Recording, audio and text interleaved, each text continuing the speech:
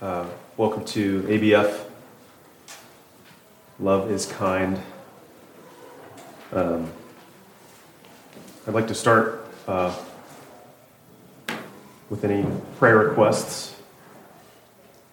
If it's something you don't want to name out in public, that's fine. You can just say, pray for me.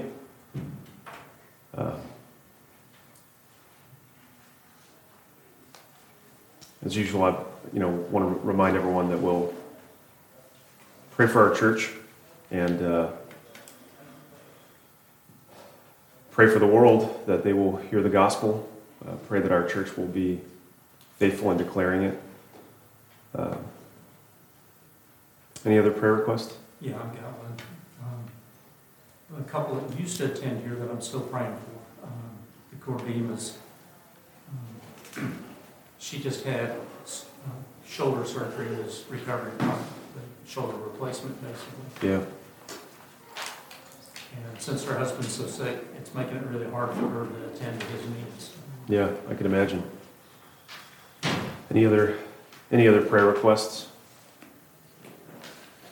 Johnny Surles, who's the director of the Agape Pregnancy Crisis Center here in Fayetteville, she passed away on Friday.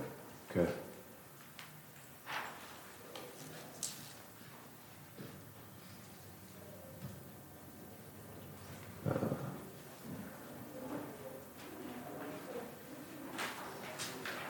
Thank you, Harry.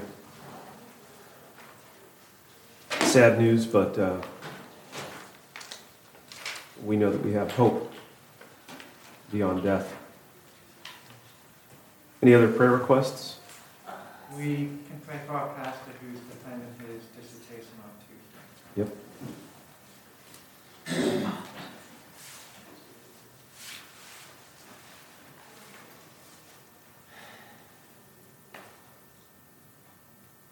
One is D-Min, right? Not a PhD, as many might suspect. It's a D-Min. Okay. Well, let's go to the Lord in prayer, and as we pray along, if there was a request you didn't want to mention out loud, certainly we know that God sees the heart and knows what we need. Heavenly Father, we come to you as your children in the name of your Son and our Savior, Jesus Christ. We know that as sinners, we have no right to ask for your favor, your blessing. But even in your kindness, you loved us when we were still sinners. You tell us to pray to you, to bring our requests, that you want to take care of us, and we trust you that you are a kind and loving Father. We ask that you would hear the requests that were named here today, and even the ones that weren't. We pray for the Cordema family and their medical concerns. Lord, ask that you would ease their burdens,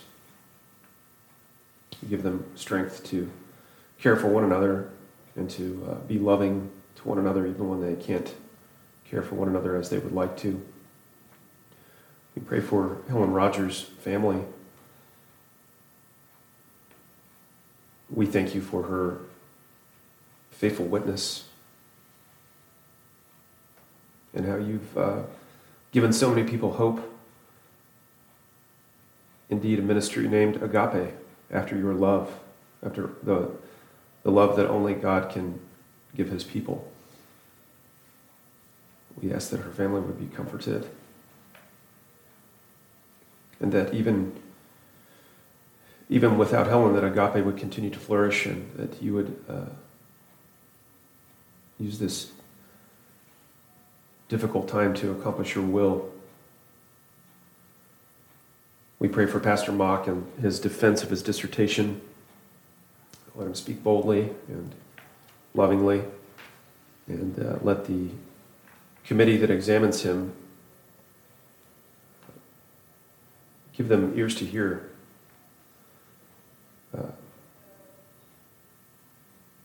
We ask that he would be sharpened by the experience, and that he would ultimately be further enabled to teach and preach your truth. We thank you for his commitment to academic excellence and to the truth that has brought him this far. Lord, we pray for the world. There is much suffering.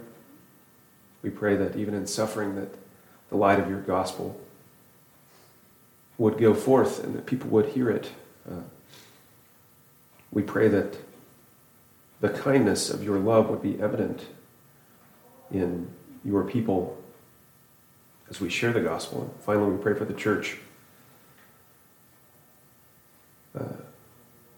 universal, that she would be strengthened in the truth, that we would look longingly to the day that you return, and for our church here, that we would continue to submit to your will, even when it's difficult, and that you would help us to maintain hope,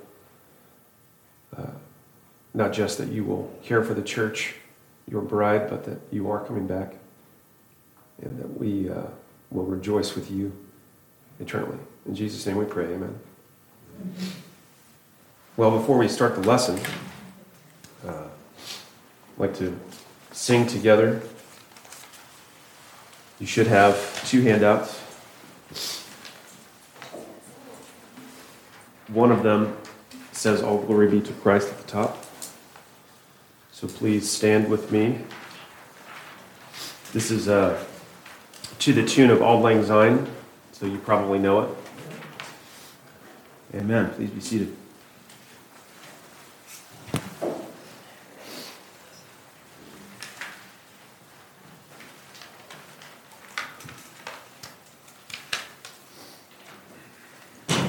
I like that song quite a bit. In this instance, the theme of the lesson is kindness, and I can't think of a better example of kindness than God's love for his people. So let's get started in the lesson. Love is kind. So we're in 1 Corinthians chapter 13, and can anyone, this is the 4th lesson right here. Can anyone give me a summary of why Paul is writing this specific message, chapter 13, to the Corinthians? Does anyone remember what was going on earlier in 1 Corinthians that caused Paul to write this? We'll just start with a question, cold, right off the bat. Well, weren't they focused so much on the spiritual gifts like speaking in tongues that they were competing with each other and they weren't really loving each other? Right. They were well gifted. They had a lot. This was, according to the gifts that were there, this was the church we would all want to go to. The gifts were abundant. They were at work. I think an example a couple of weeks ago was the modern day equivalent would be you found the church that has speaks the truth in love. The pastor is not only good at speaking the truth, but he's also witty, and the songs are well selected and reverent, but also vibrant. The liturgy, they speak about giving without sounding greedy. They serve the Lord's Supper, and they're serving one another, and everything's great. And then the service is over, and nobody's nice to you. And so, in my mind, this is the church in Corinthians that Paul, and I appreciate you offering that, Joseph, that they were well gifted, they were focusing on the gifts, but in a selfish and unloving way. So, with that kind of backdrop, let's read 1 Corinthians 13, and I'd like to read from verse 1 to all the way through verse 7. Actually, I'll read the whole chapter. If I speak in the tongues of men and angels, but have not love, I am a noisy gong or a clanging cymbal. and if I have prophetic powers and understand all mysteries and all knowledge, and if I have all faith, so as to remove mountains, but have not love, I am nothing. If I give away all that I have, and if I deliver my body up to be burned, but have not love, I gain nothing. Love is patient and kind. Love does not envy or boast. It is not arrogant or rude. It does not insist on its own way. It is not irritable or resentful. It does not rejoice at wrongdoing, but rejoices with the truth. Love bears all things, believes all things, hopes all things, endures all things. Love never ends. As for prophecies, they will pass away. As for tongues, they will cease. As for knowledge, it will pass away. For we know in part, and we prophesy in part. But when the perfect comes, the partial will pass away. When I was a child, I spoke like a child. I thought like a child. I reasoned like a child. When I became a man, I gave up childish ways. For now we see in a mirror dimly, but then face to face. Now I know in part, then I shall know fully, even as I have been fully known. So now faith, hope, and love abide, these three, but the greatest of these is love. Well, another question to get us going. We've talked about Reformed stereotypes before. If someone asked you the question, what's the greatest thing about your church? What would you say? What do you like about your church, or something like that? Anyone want to offer an answer? Potluck dinner every second Sunday. What'd you say? Potluck dinner every second Sunday. Potluck, okay, that is good. Any other thoughts on that? What makes, like, you're inviting someone to your church, you're talking about church. What makes your church so good? Why should I go there? I always use the word reverent. Reverent, okay. Reverence. Any heady Reformed dogmatics out there that want to say, like, maybe we use a lot of Calvin, or, man, the pastor delivers the doctrines of grace every Sunday. You'll always get the doctrines of grace in our church, or some other Reformed kind of bell we can ring. For some it might be, we use the old hymns, or we use reverent hymns, or we use, we serve the Lord's Supper every Sunday, something I love about our church. But what I'm getting at is that in the Reformed church, we tend to have some piece of doctrine or teaching or some specific thing, part of the liturgy, that is like what makes our church different. But I think and this isn't an accusation against us specifically, but we're being told that the greatest, between faith, hope, and love, the greatest of these is love. So So the right answer is we have a very loving church who is Ideally. gracious and generous and preaches the gospel wholeheartedly. yeah, plus all that other stuff. Right. So, and none of those answers were wrong. I'm not trying to bait you, but studying this passage and hearing the other lessons has caused me to kind of reorient what is the chief thing in my mind. But that's not to say we weren't. I know you all think love is important. I don't think anyone here is going, well, we don't need love. Of course we need love. So now on the attributes of love. Love is kind. And that's the second attribute in verse 4 that we read. Last week we did long-suffering. At the top of the outline I gave you the ESV version. Love is patient and kind. Love does not envy or boast. It is not arrogant. And I went ... after that. I wanted to contrast that with the King James version. Look at the words that are different. And that should make the words that are the same stand out. Charity suffereth long, and is kind. Charity envieth not. Charity vaunteth not itself, is not puffed up. So it is interesting to me that an older way of speaking uses a different word for love, a different word for patience, a different word for boasting, a different way of saying arrogant, but the word kind is the same. And that just stood out to me that Some words kind of change meaning over time.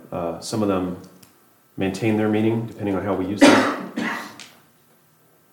The main point I'd like to make in this lesson is love is nothing without kindness. The emphasis is that love is patient and kind. Love doesn't choose between, building on Harry's lesson last week, love doesn't choose between being patient and, that's all right, I like that song. It's all good. Love doesn't choose between being patient and kind. Perfect love is both. That doesn't mean we don't sometimes find ourselves in a dilemma between being patient, kind, and all this other stuff. So we're not there yet. But the main point I want to make is that love is not loving without kindness. And I wanted to do a compare and contrast thing on the board here. Getting into point 1, is kindness the same as niceness or politeness? And I'd like to we'll have kind here, and we'll have nice and polite over here. And I'd like to, get some thoughts on how these are the same and how they're different. Any brave souls take the first stab? You could start by saying that nice and polite are surface, they address the way you're behaving, but kindness addresses an attitude of the heart. Good. So this is more of a nice and politeness or more of a behavior? Yeah. And kindness is more of an attitude? Maybe like an internal, external? A benevolent predisposition to the person you're talking about, a desire for the other person's welfare.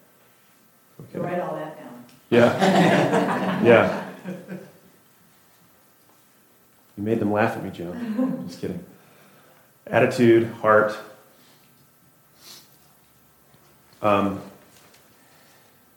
Anything else? Any other thoughts on difference between? Well, politeness also depends on cultural. Okay. That's good. Yeah. Kindness is universal.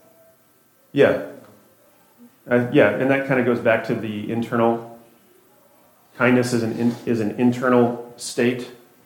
It's expressed perhaps through niceness and politeness, and that could be different. Right, when it's acceptable in one culture, of a greeting, etc. Yeah. It's not acceptable in other cultures. Context as well. If you work in a place where everyone has to dress a certain way, it might be kind to let someone know if they're, hey man, you're not wearing it right. Everyone, that doesn't feel very polite. So I think there is a contrast here too. Sometimes niceness and politeness is sort of a sheen. The kind thing to do is to let someone know when there's a problem, but sometimes niceness and politeness prevent us from doing that because we don't want to be rude. And maybe that goes back into cultural. Any other thoughts? Well, yeah, you can take what you just said a tad further. The niceness, it's not nice to correct people. Okay. It's not polite to correct people, but it is very kind and lovingness to correct people. So kindness can correct or confront, but politeness and niceness can't correct, can't confront. Yeah, I would say it still goes back to the heart. Your intentions are to help the person, not just abate their mistakes. I mean, not just to, man, you did this terrible thing. You shouldn't be doing this because it has these bad effects. It's not godly. I would also say that niceness and politeness, the acceptability of niceness and politeness, if you would, will change over time. Versus everyone didn't think that the Good Samaritan in the parable is nice or polite, but he was kind. Right. Okay. Yeah, I like the example. The good. So it doesn't, kindness, I don't think that necessarily changes over time, but what is nice and polite changes as society changes. Right. Yeah, more of an external indicator. So all the passersby did the polite thing or the socially acceptable, Yes. the passersby, but the one who was truly loving was the one who showed kindness in the example of the Good Samaritan. I really like that. So this is, we're actually very careful, like with Abigail and Josiah, like being kind. We rarely use the word be nice to other children. Right. Partly, I mean, so if you look at the etymology of the word, kindness comes from the idea of kinship. So if you look in Genesis, God created these animals according to their kind. Right. So kind has this idea of kinship or family embedded into it. Mm-hmm. And then if you think about that in terms of the body of Christ, we're kind because we're of the same family, which is much different than being nice, which is a very superficial, there's no connection outside of these other things. So Yeah. Yeah, even the way we use the expressions, someone gets a new car, or, hey man, that's nice. That's a nice car. You would never tell someone that their car was kind. Yeah. So it is an internal, emotional word, not like an external quality. Although it should, the fruit of the Spirit, which we'll get to later in the lesson. Yeah. Yeah, and with that, I think you can argue niceness and politeness.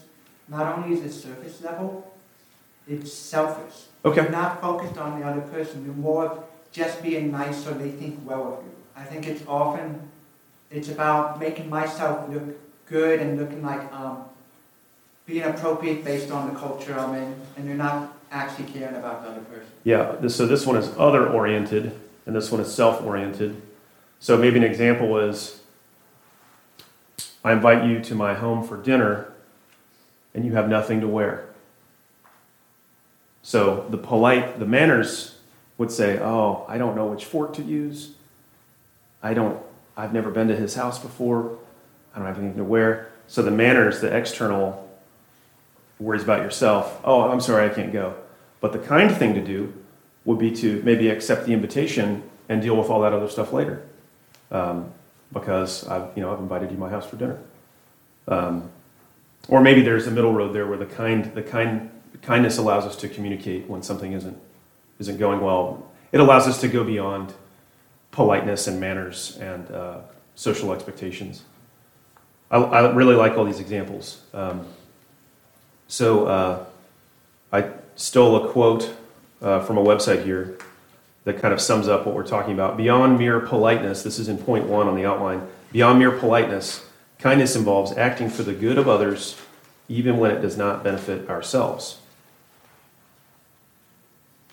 I have another good distinction. Yeah. It occurs to me that nice and polite is very passive. Okay. You're just acting according to pre-established protocol. Mm-hmm. The kindness is very proactive. Mm-hmm. Because you have to do things sometimes that require you to take risks. Like during COVID, or even lately when everybody is so far-flown, you have to, what I tell myself is just pick up the phone and call this person. If it's not a good time, she won't answer, but if it is, Sure. she might really appreciate Yeah. a little bit of Kindness can take risks. And we'll get to that when we talk about vulnerability over here.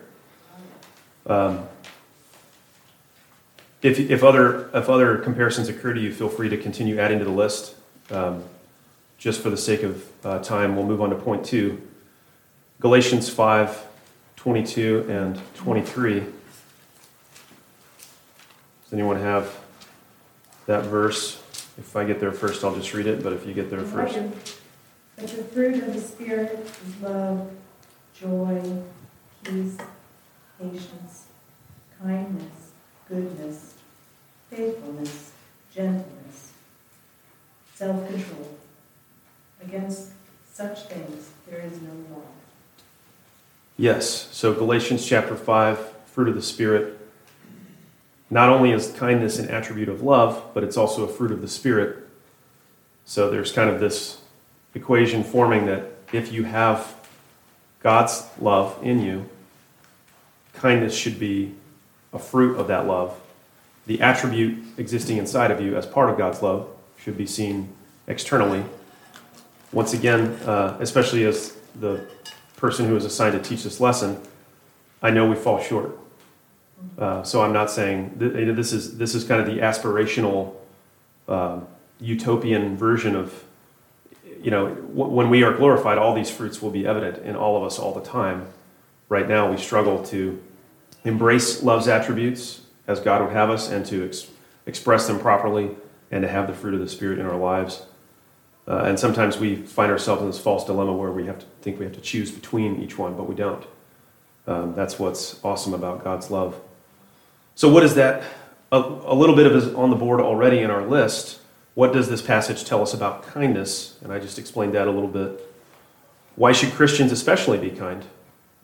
I think Ben gave us a great example. To one another we should be kind because of that kinship in Christ, spiritual kinship that goes beyond the surface level, goes beyond even the limits of this life.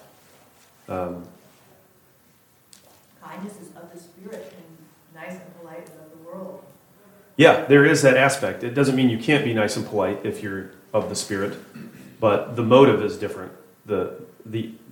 If love is our chief aim, then kindness is wrapped up in there with it, and niceness and politeness is it's just on a different plane. Kindness is on a higher plane, I think, than niceness and politeness. It's definitely godly because such things there is no law against. Yeah. Kindness, right? Yep. So, kindness, why should Christians be especially kind? Not just to one another, but what about to non-believers? Well, I don't want to jump ahead to point 3, and reference Ephesians 2, but God is rich in mercy and kind to us. So if He is kind to us when we were dead in our sins, we should obviously be kind to non-believers. Like, if He's kind to us when we were sinners, yet we don't show kindness to unbelievers, that's not witnessing to the excellency of Christ. Amen. I think as a witness to the world is a good answer, along with the other gifts of the Spirit. And then the final part of point 2, how is kindness oriented compared to other attributes of love? We already talked about kindness is other-oriented and God-oriented, as are the other attributes of love. Other gifts of the Spirit. The gifts of the Spirit are others-oriented. And then I left this third category, other Christian behaviors, which maybe aren't captured in attributes of love or gifts of the Spirit. But the Christian life, although there is a lot of inward progress, our behaviors are other-oriented. Taking care of others, supporting others, praying for others, giving our time and our money to others. None of these behaviors make sense without love. Why would we do any of that? Why would you give your money away? The world would tell you the opposite. The world would tell you, no, keep your money. You're going to need that someday. Keep your time. Don't give them your time. You'll never get that back. Only 24 hours in a day. But the Christian worldview is oriented on others, and you can see that in these attributes of love and the gifts of the Spirit. But I think Joseph, bringing us on to point 3, what is the ultimate expression of kindness?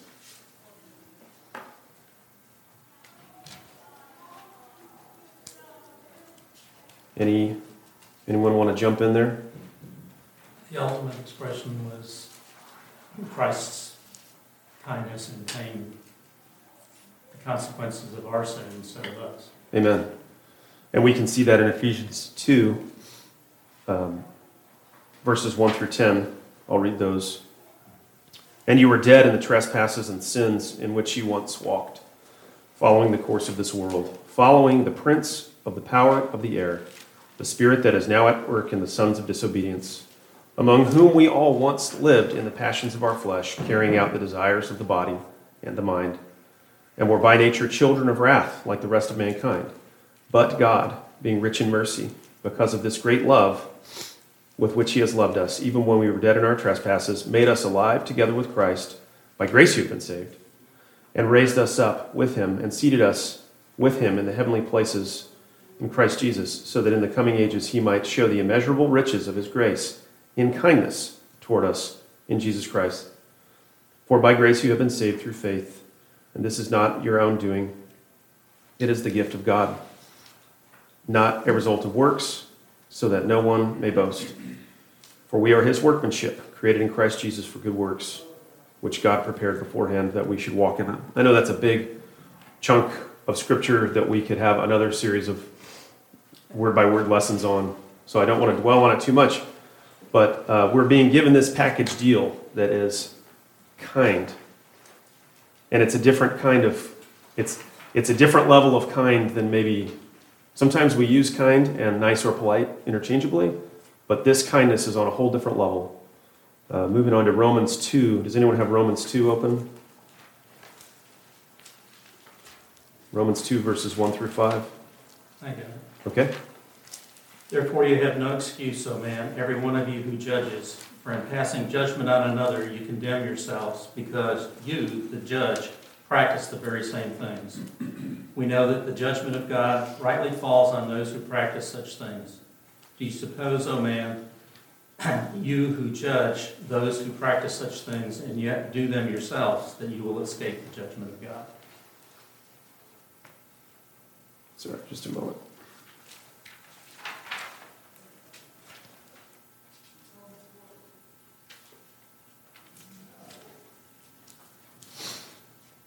So, keying in on verse 4. Or do you read verse 4? I'm sorry. Oh, it's okay. Or do you presume on the riches of his kindness and forbearance of his patience, not knowing that God's kindness is meant to lead you in repentance? And then, closing out with verse 5. So how far was I supposed to read? Through verse 5. And I got it here. But because of your hard and impenitent heart, you are storing up wrath for yourself on the day of wrath, when God's righteous judgment will be revealed. So to presume on the riches of his kindness and forbearance and patience. These attributes of love are just popping up in all kinds of passages. So now you can see why it was such a dilemma for Paul that the Corinthians were not acting in love. They had all these other gifts and they even knew the truth. But without love, I'm nothing, as Paul said. Not knowing that God's kindness is meant to lead you to repentance. So I've got a couple of other verses we could go into there, but without belaboring the point,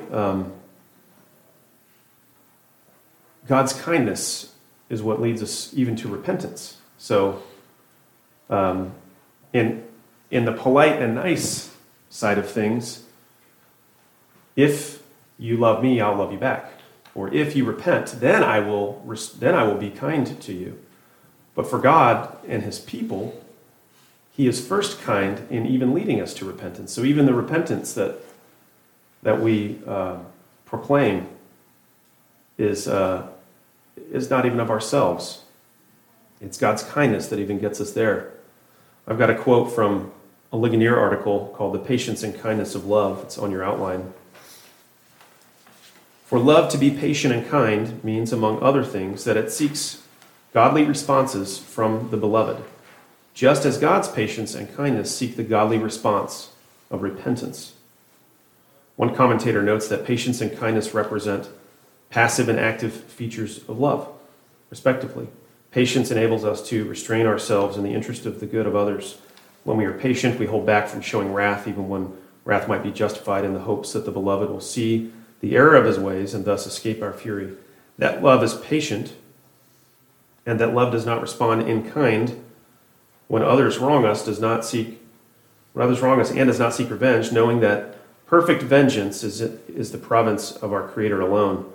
Patient love will not hurry things along and insist that love have its effect immediately, but will look for the proper time to act. Matthew Henry comments that love will put up with many slights and neglects from the person it loves, and wait long to see the kindly effects of such patience on him. Kindness is a more active quality than patience. It actively seeks the good of the beloved and does what it can to bring that good about. Kindness should be distinguished from niceness, because kindness does not shy away from speaking a word that might be seen as harsh, if that word is necessary for correction. Indeed, to receive rebuke from a righteous person is a great kindness. And we have a reference to the Psalms there, 141. At the same time, a kind love is not unnecessarily harsh and seeks to convey hard truths with sweetness, in reference to Proverbs 16. In sum, kindness looks out for others ahead of oneself. For example, Ruth exercised kindness in pursuing Boaz for the sake of Naomi when she could have looked for a younger husband. So, excellent explanation, excellent quote from that. Patience and kindness of love. And I encourage you to, depending on how much time we have in here, go track down those scripture references. But to close out point 3, Christ went to the cross for people who didn't love him. In fact, people who hated him. People who were children of their father, children of their father the devil, children of wrath. So even understanding kindness, there's still this paradox of how God's love is so much greater that he can love. He can do what's described here. He can love. He can play the long game where he can love without getting that immediate reward that we often need. When we love, we want the immediate satisfaction of being loved back. And we often, back to Ben's point about children, share, play nice, and we want this immediate, even saying I'm sorry, which is good, but sometimes those are surface level corrections that, as we grow as believers, need to take deeper roots than just a quick I'm sorry. The quote, while I was preparing this, the quote, love means never having to say you're sorry, was kind of bouncing around in my head. And I don't know that I agree with that, but I think the part of that that's helpful here is if you really love someone, the greatness of your love for someone is sometimes measured in how long you're willing to wait. A child who's gone their own way. The prodigal son, great example. The father was willing to, the son had squandered everything, and the father was willing to let him do it all over again. The father was willing to go to great lengths and be very patient. And his earthly goods meant nothing to him compared to his love for his son. So I think that is a good summary of point 3. Moving on to point 4. Thinking about some Old Testament kindness. Was God kind in the Old Testament too? Or was he just mean? So that quote about even harsh words are sometimes kind words. We shouldn't seek to be overly harsh. So when we think of God in the Old Testament, think of someone who was willing to do hard things in order to show his kindness and love. And if we go to Genesis chapter 3,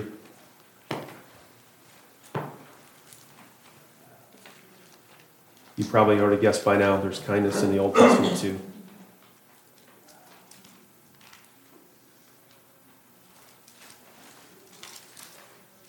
Genesis 3:15.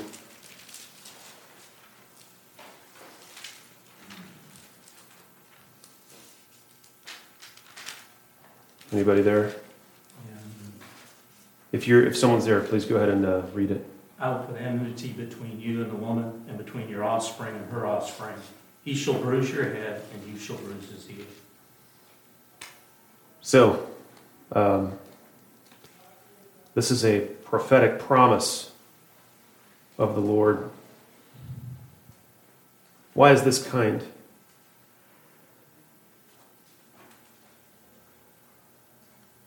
Any thoughts on why Genesis Was putting a hatred between us and the devil. Okay. Satan, And giving us hope. giving us hope. Yes. Well, the other piece was the consequences of what they did was death. Yes. Instead of death, though, they got this. Right. Yeah. Yeah, so great point, Steve and Keith, that they should have gotten death, but instead they get a promise for redemption. And they were so eager for that promise. Some scholars believe they thought it was going to be their son, their own, like their immediate offspring. So when one of their sons killed the other, you can imagine the utter hopelessness and despair. Wait, these guys, the offspring was supposed to be the Redeemer, And now one killed the other, so it can't be the dead one, and it can't be the one who killed the other one. And then the story unfolds. I think there's some assurance in the promises that is kind in of itself, because the assurance given is not required for truth to exist, but the assurance of truth and the assurance of the promise of the future redemption, I think, is a component of the kindness and the purposefulness of being kind. It's not just, I want to be kind to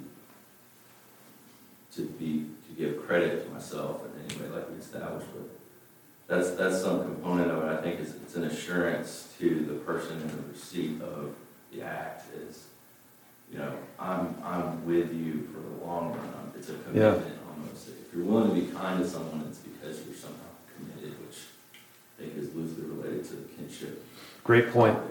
Great point. God's promises are not even kept by us. They're kept by Him, and so we can trust them. He's so kind to us that He won't make it dependent on us. That would be unkind, because we couldn't make it. And that long love, that long game of redemption and showing His own glory and loving us isn't dependent on us. The promise itself is dependent on God Himself. Looking at Genesis 18:32, Genesis chapter 18, verse 32. This is Sodom and Gomorrah. And Abraham, Sodom is a wicked place, and God tells Abraham that He's going to destroy it, and Abraham begins pleading with him, and the numbers, it's this sort of negotiation. What about 50 righteous men? Will you spare it for 50? And the number keeps going down, and finally in verse 32, Abraham said, "Oh, let not the Lord be angry, and I will speak again but this once," because they've gone back and forth a few times now. "Suppose 10 are found there," he answered. "For the sake of 10, I will not destroy it." So God's kindness is sometimes shown in His forbearance. Not to say He's kind enough to let us continue in our sin, but He's kind enough not to give us the punishment we deserve when we deserve it. When we are the ones who are wronged, we want the other party to be punished swiftly, right? And then thinking of Nineveh, Jonah chapter 3. Anyone have Jonah?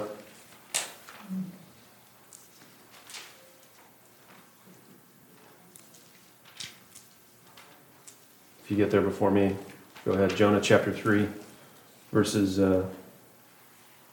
6 through 10.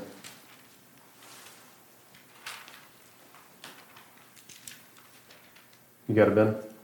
Oh, no. Okay. Anybody? Of course I got it. I just don't want to be the only one reading, but I'll read Well, some of my book, I've got it here. Or Joseph, are you there? Did I hear you speak up? I got it Okay. for a different voice. Thank you. Yeah, the word, the chapter, verse 6, the word reached the king of Nineveh, and he arose from his throne, removed his robe, covered himself with sackcloth and sat in ashes. And he issued a proclamation and published through Nineveh. By the decree of the king and his nobles, let neither man nor beast, herd nor flock taste anything. Let them not feed or drink water, but let man and beast be covered with sackcloth, and let them call out mightily to God. Let everyone turn from his evil way and from the violence that is in his hands. And then verse 9 as well. 9 and 10. Who knows, God may turn and relent and turn from his fierce anger so that we may not perish. When God saw what they did, how they turned from their evil way, God relented of the disaster that He had said He would do to them, and He did not do it. So, God's forbearance to the point of even sending Jonah to call them to repentance. Jonah didn't even want to do it because of some ethnic stuff going on. Maybe we could put Jonah's heart attitude on this kindness versus niceness scale. The social convention of his day meant he shouldn't have to show love and preach the gospel to Nineveh. But they repented, and the Lord relented of the disaster. So even in the Old Testament, even sending a messenger with the good news and then bringing people to repentance, God shows his kindness in the Old Testament. Any other thoughts on these examples or any other examples that come to mind on Old Testament, God's kindness? We can move on to, do you have something there? So, what's interesting is God does this both to his own people and then also to others, often through his people. So, you think first off of Israel's journey to the Promised Land, God was not only kind in delivering them from Egypt, but providing for them on the way manna, water. And then I also recall Genesis 39, where Egypt was blessed because of Joseph. And so God's kindness extended to, non-believers. Because of Joseph. And so God's more common grace there, but there's a lot. Right. I actually had to cut this point down quite a bit because I kept finding more and more and more. Somehow, all I can say is we need to study our Bibles because we've allowed this thing to persist where God is like mean and tough and angry in the Old Testament. But then Jesus shows up and Paul writes about love. In fact, God's love and kindness have been there all along. So I appreciate you bringing up Joseph, Potiphar's house, all of that. Everyone benefited from God's kindness to Joseph. Point 5, some application. Kindness makes Christian life bearable, livable, and even joyful. And to see this, we'll go to 1 Peter.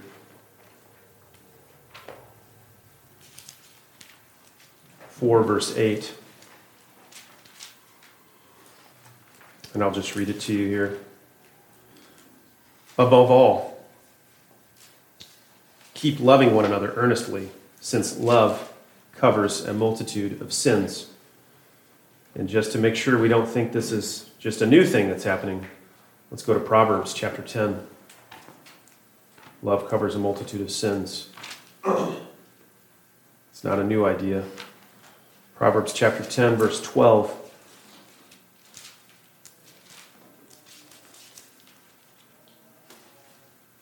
Hatred stirs up strife, but love covers all offenses. Amen.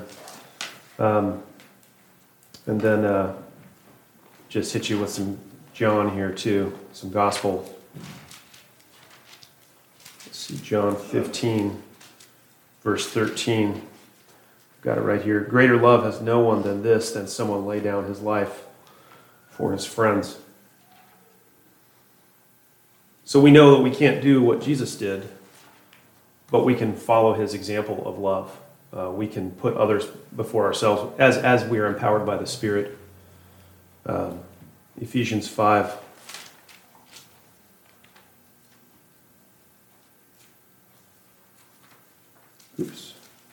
Ephesians 5, verse 25.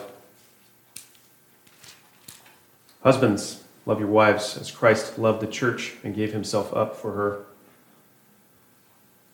Kindness leads us to repentance. I like the next verse to add on to that. Please do.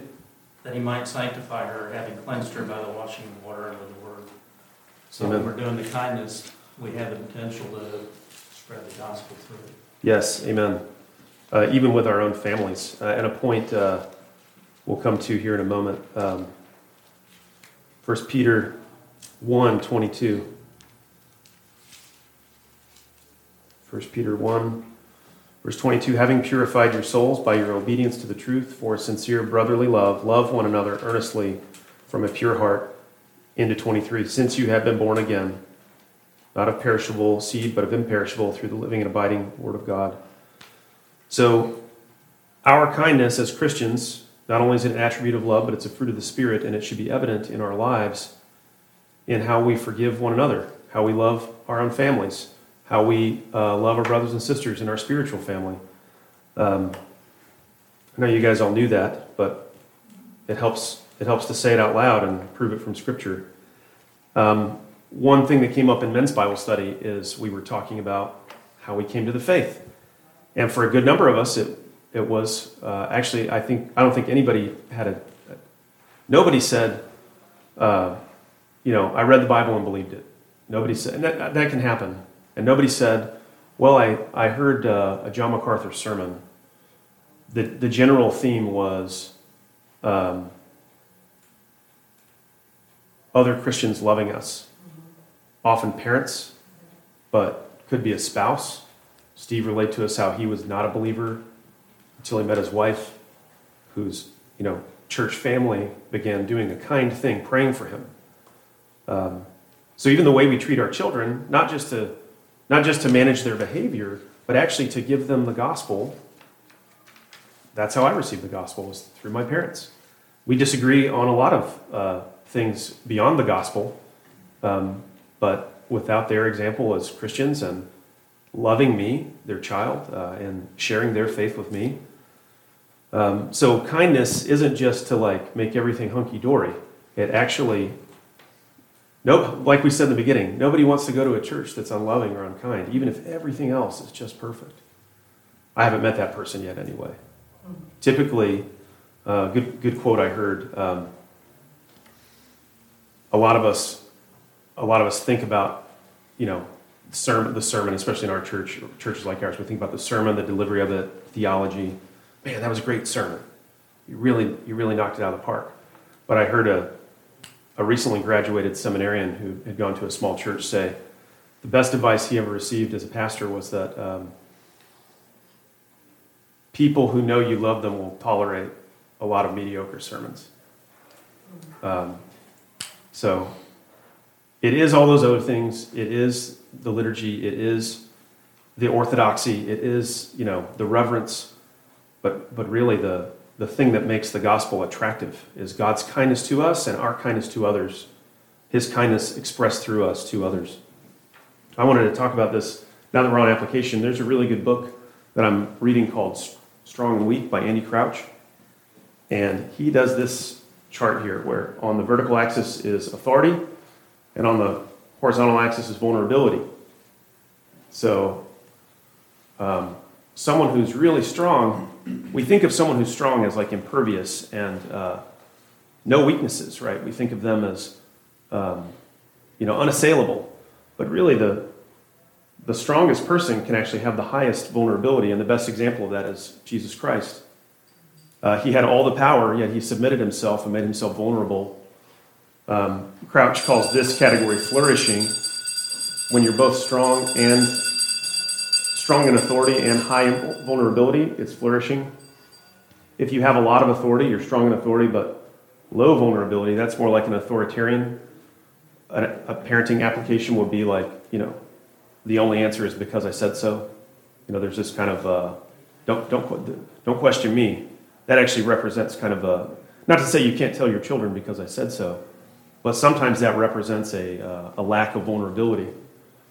Moving down to the lower left, if you're low on vulnerability and you're low in authority, maybe you're disengaged. I don't have a lot of authority to do what I want to do, but I'm gonna wall off so that no one can take advantage of my lack of authority. I don't want to be also vulnerable and powerless.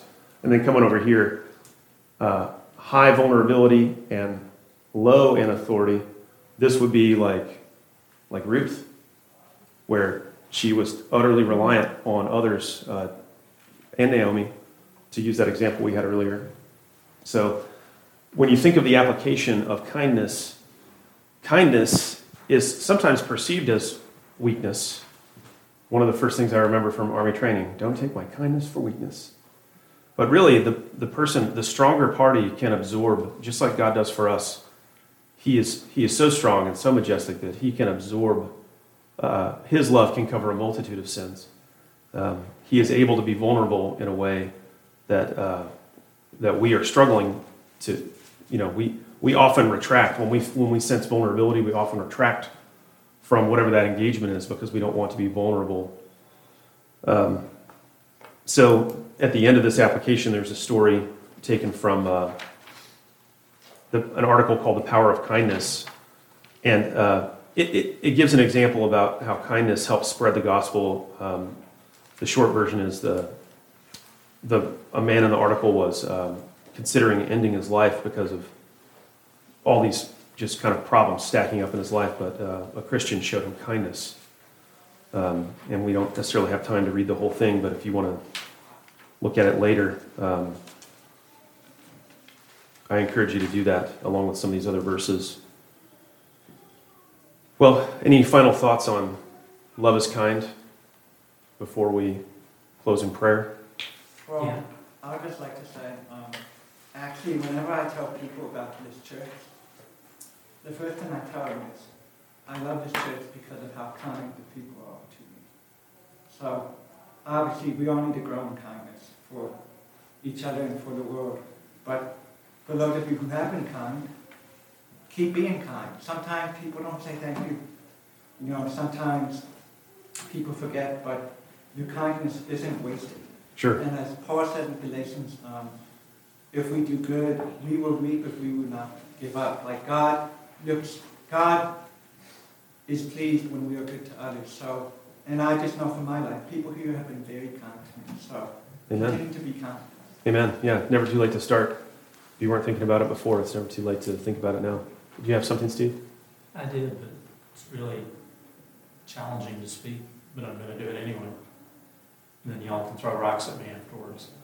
I think the lesson is extraordinarily timing in light of what this church has gone through recently. And that we definitely need to know what love and kindness is to pursue what I hope is the rainbow after the storm comes. Yeah. Yeah. Paul told us this stuff for a reason. The church in Corinth wasn't the only church that struggled to use its gifts appropriately and struggled to display God's love to one another and to the world in spite of the effects of sin. But we thank God that he has been kind and patient and loving. Mac? Seeing all this in the discussion today, it's impressed upon me the sacrificial element of kindness is really what, that's what it comes down to. Right. As a church presbytery, you can't have kindness without some kind of sacrifice, if you will, on our part, either our time, our talents, Right. our money, whatever it might be. It's the same as what God has done for us. It's what makes it more than a platitude. Kindness willing to give of itself. And that last line in point 5, kind love is selfless and willing to serve others. It might cost you something. Your time, your money, your emotional investment. Well, I appreciate everybody's input. I had put a corporate prayer on the back of here, but the lesson, we dug in and took a little bit more time than I had accounted for, so we will continue to make time to pray together. Don't forget, we've been doing the church-wide prayer ministry at 9 a.m. in the library every Sunday. So, Joseph, would you be willing to close us in prayer? Yes. Dear Father, we thank you for your ever-loving kindness to us. And we pray, Lord, that we would seek to grow in kindness, using you as our example, Jesus, for you are always kind to us. We pray that we would grow in kindness towards one another and towards unbelievers we encounter at our jobs and our everyday life. And we pray that our kindness would be a good witness to your kindness and love, Jesus. Pray you bless our church as we prepare our hearts for worship this morning, and we pray we grow in kindness and love. In Jesus' name, amen.